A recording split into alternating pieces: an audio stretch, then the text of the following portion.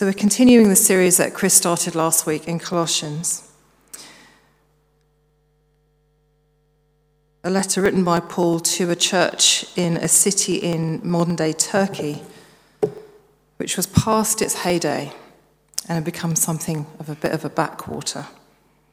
In the first part of the letter, Paul commends the church for its faith in Christ and the hope of the gospel, which has been transformational. This church has been known for its love that overflowed so much that Paul commends them for it. And he prays in verse 9 of the first section of this letter for wisdom and understanding, for patience, endurance, and strength for this church, as he reminds them that God, their heavenly Father, has rescued them from the dominion of darkness, by which he means the world, and transferred them into the kingdom of the Son he loves, the one who has made their forgiveness possible, the source of their redemption. Last week, our focus was on how to put our faith into action, how to live out our identity as the redeemed people of God in the way that this church were known for doing through their love for each other. And today, in this section, we see Paul moving into a description of this beloved Son he's just been talking about, the one who has redeemed them, who's made forgiveness available. So it's all about Jesus. It's a long, slow, hard look at who Jesus is in Paul's eyes. Our society has quite an interesting response to Jesus, mostly positive, actually. C.S. Lewis famously presented the trilemma that Jesus was either mad, bad, or God. There was a brief flowering of atheism from writers like Richard Dawkins and the late Christopher Hitchens in the last 20 years or so, but the tide is actually turning. And according to a Barna survey reported in Christianity Today from last year, this is surveying teenagers around the world, it revealed positive attitudes towards Jesus. Nearly 25,000 teenagers aged between 13 and 17, spanning different faith groups, and 26 countries were surveyed. Around half of them, 49%, described Jesus as loving and offering hope. 2 in 5, 43%, said he cares about people. And over a third said he was trustworthy, that's 39%, and generous, 37%. Interesting statistics, aren't they? Nearly half, 47%, believe he was crucified, and a third believed that he rose again, although this fell among teens of different faiths. And when they were asked what best described their understanding of who Jesus is, the largest share of teens, 31%, said he was God in human form. The musician Keith Green, who some of you may have known, describes his own journey to faith in Christ through metaphysics and Eastern religions. I'm hoping we have a little video clip of him describing how he came to faith. I didn't even know I was Jewish till I was about 12 years old. And I was brought up with like the teachings of Jesus plus the teachings of metaphysics and different things, and all kind of mixed together in a blender kind of a thing. And then all my relatives were Jewish, and on the West Coast especially, the Judaism, unless it's Orthodox, is real just, bar mitzvahs, funerals, weddings, and Yom Kippur and Passovers, that's it, And so I'd go to Seder's, which is the practice of the Passover feast and the dinner with the bitter herbs and the matzah and the lamb and all that stuff with relatives, and I didn't understand what was going on, because I wasn't brought up really in anything but metaphysics, which was mind over matter. Yeah, just positive thinking and no doctors and the whole thing, And so when I was about 16, I rebelled against everything that I was brought up in because it was so confusing. I didn't really have any kind of a base, a foundation.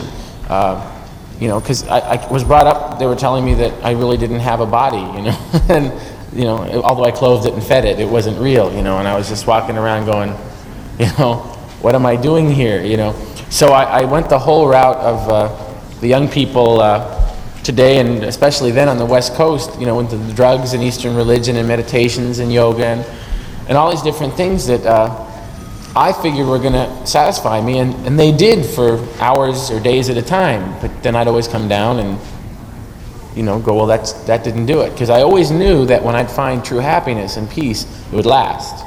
And so you were just always searching. Like crazy, yeah. And I searched with my whole heart. And in all the Eastern religions and all the cults and all the world religions, they always gave some credit to Jesus Christ. The Muslims say that he was a prophet. The Christians say that he was an incarnation of the Godhead in his age. Yogananda and all these different Eastern teachers said that he had Christ consciousness. They always use words like Christ consciousness, Christ this, Jesus that. The Buddhists would even say he was a Buddha. He was another incarnation of God like Buddha was. And in all my searchings, I saw that all these people were pointing to Jesus. They're going, well, yeah, Jesus is one of the ways, but we're one of the ways. And they wouldn't all agree on anything except that Jesus was one of the ways. And then I looked into the Bible in John chapter 14, I think it is, or John chapter 6. Yeah, it's 6. Where he says, I am the way, I am the truth, I am the life. No one gets to the Father but by me. So they all gave him credit, and he only gave himself credit. And I went, well, that kind of eliminates everybody. They all say he's cool, and he says he's the only one that's going to get you there, so I guess I'm safe. So I started praying to Jesus. Can we pause it there? I did this all through intellectual reasoning and laid it out on the table. Thank you. That was a longer clip than I had planned, but you get the idea. All the other religions point to Jesus as one of the ways, but they say we're also a way, whereas Jesus only credited himself. And the logic of that led Keith Green. I know you can see how old this clip is from the kipper ties and the phone ringing in the background, but it's still true. It's still the truth. Most of the major religions in the world will all give some hat tip to Jesus, but Jesus only hat tips himself. But look at the claims that Paul makes in the passage we're looking at today, and I invite you to turn back there. I think it was page 954 in the church Bibles. There's no room in Paul's descriptions for the mild, neutral option of saying that Jesus is one of the ways, or a good teacher, or a wise man. This is not a description either of a flash-in-the-pan, short-lived celebrity, not a social influencer, not a reality show contestant made good. No, let's look at verse 15. He is described here as the image of the invisible God, the firstborn of the creation, the one through whom everything was made, in the heavens and on the earth, which is Paul's way of saying everything everywhere. He was right. If he was writing it now, he might have said in the multiverse as well. All that is visible and invisible. And every platform, every sphere of influence, every person of leadership, anyone with any position, in other words, nothing that we see as authoritative exists outside of Jesus. You might recognize some of these words from the creeds that we say regularly in church, where we say that we describe God as the maker of all things, seen and unseen, Jesus as his only begotten Son, through whom all things were made. And what we have in the first section of today's passage reads a bit like a creed, up to verse 20. And in some manuscripts, some of the Greek manuscripts, those first few lines are laid out like a poem, actually, or like a hymn. Scholars think that Paul has either written or adapted an existing hymn about Jesus to help him to speak to this church about who Jesus is.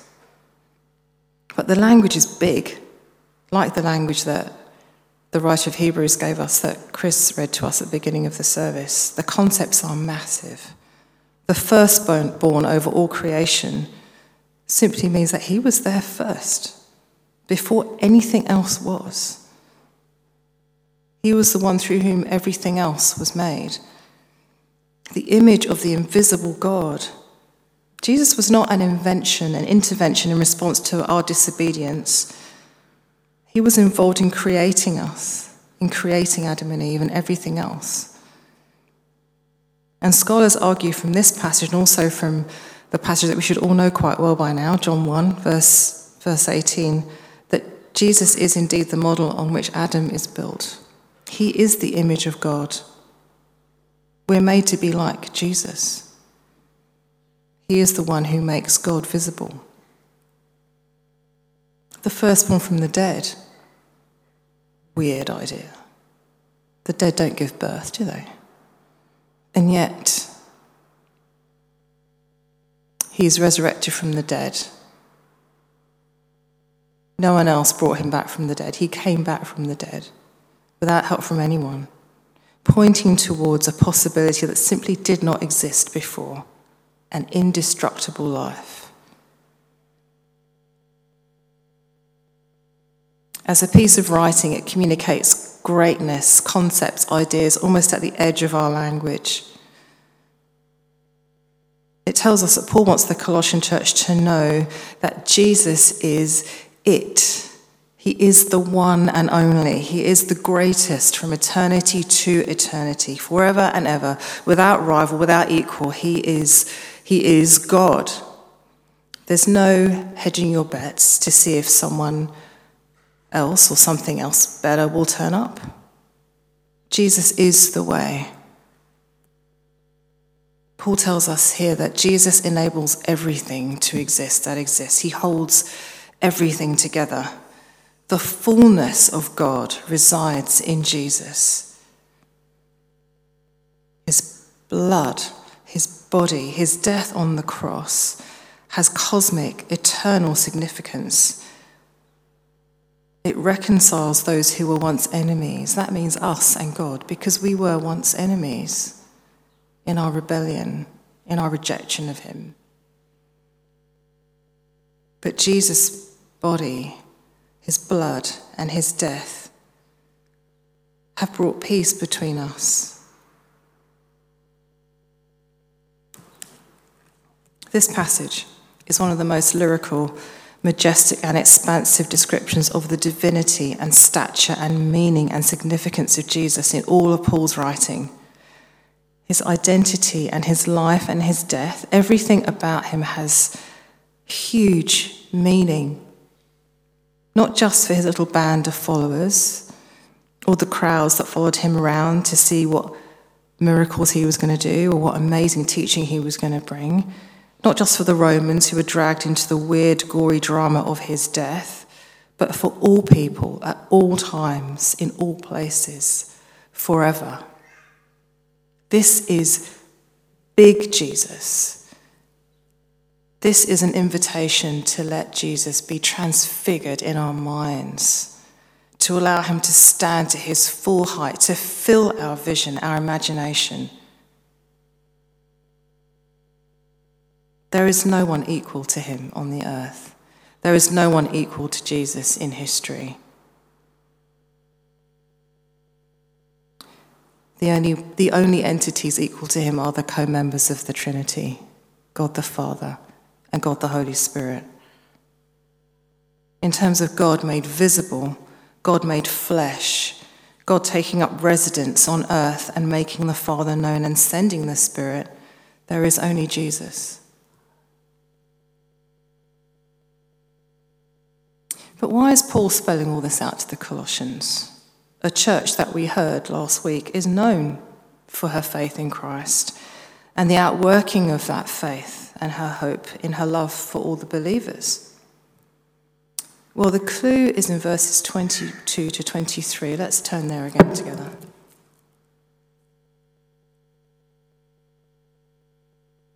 Actually, I'll go from verse 21.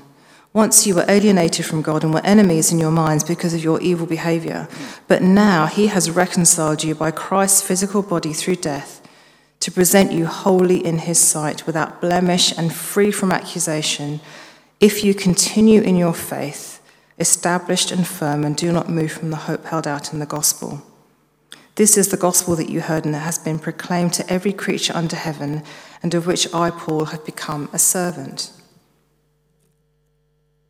I wonder if you heard it. if you continue in your faith, established and firm, and do not move from the hope held out in the gospel.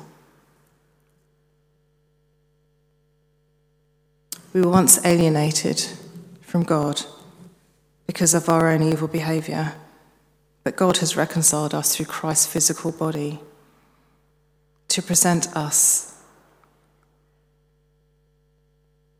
holy in his sight, without blemish, and free from accusation. But only if we continue in our faith, established and firm, and do not move from the hope held out in the gospel. That if implies that there's some doubt about that in the Colossian church.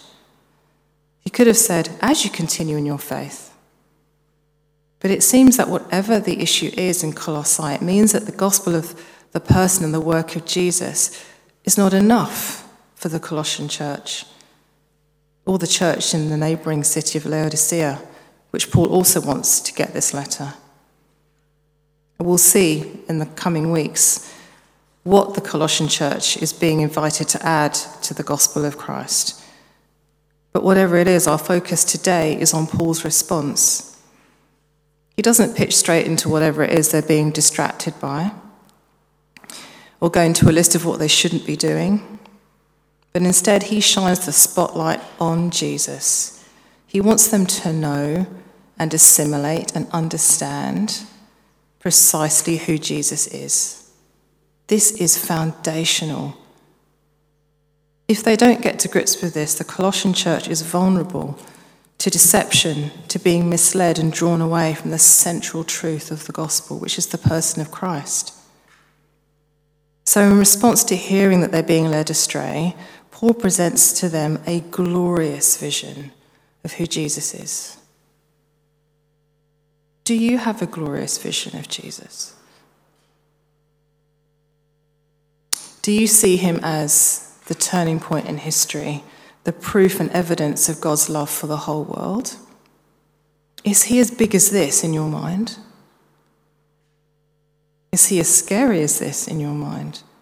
As powerful as this? As able as this?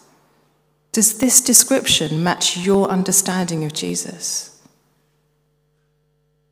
This is not your cross-stitched, meek and mild Jesus. This is big Jesus.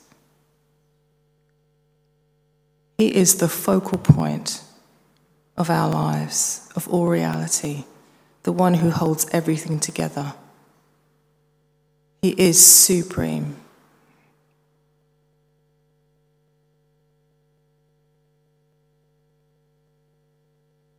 Is this the Jesus that you pray to, that you trust in? If not, how might it change the way you pray, the way you see yourself? You might recall in previous weeks hearing about this same Jesus wanting us to be with him where he is, wanting us to see the glory that he had with the Father before the creation of the world. It's mind-blowing, isn't it?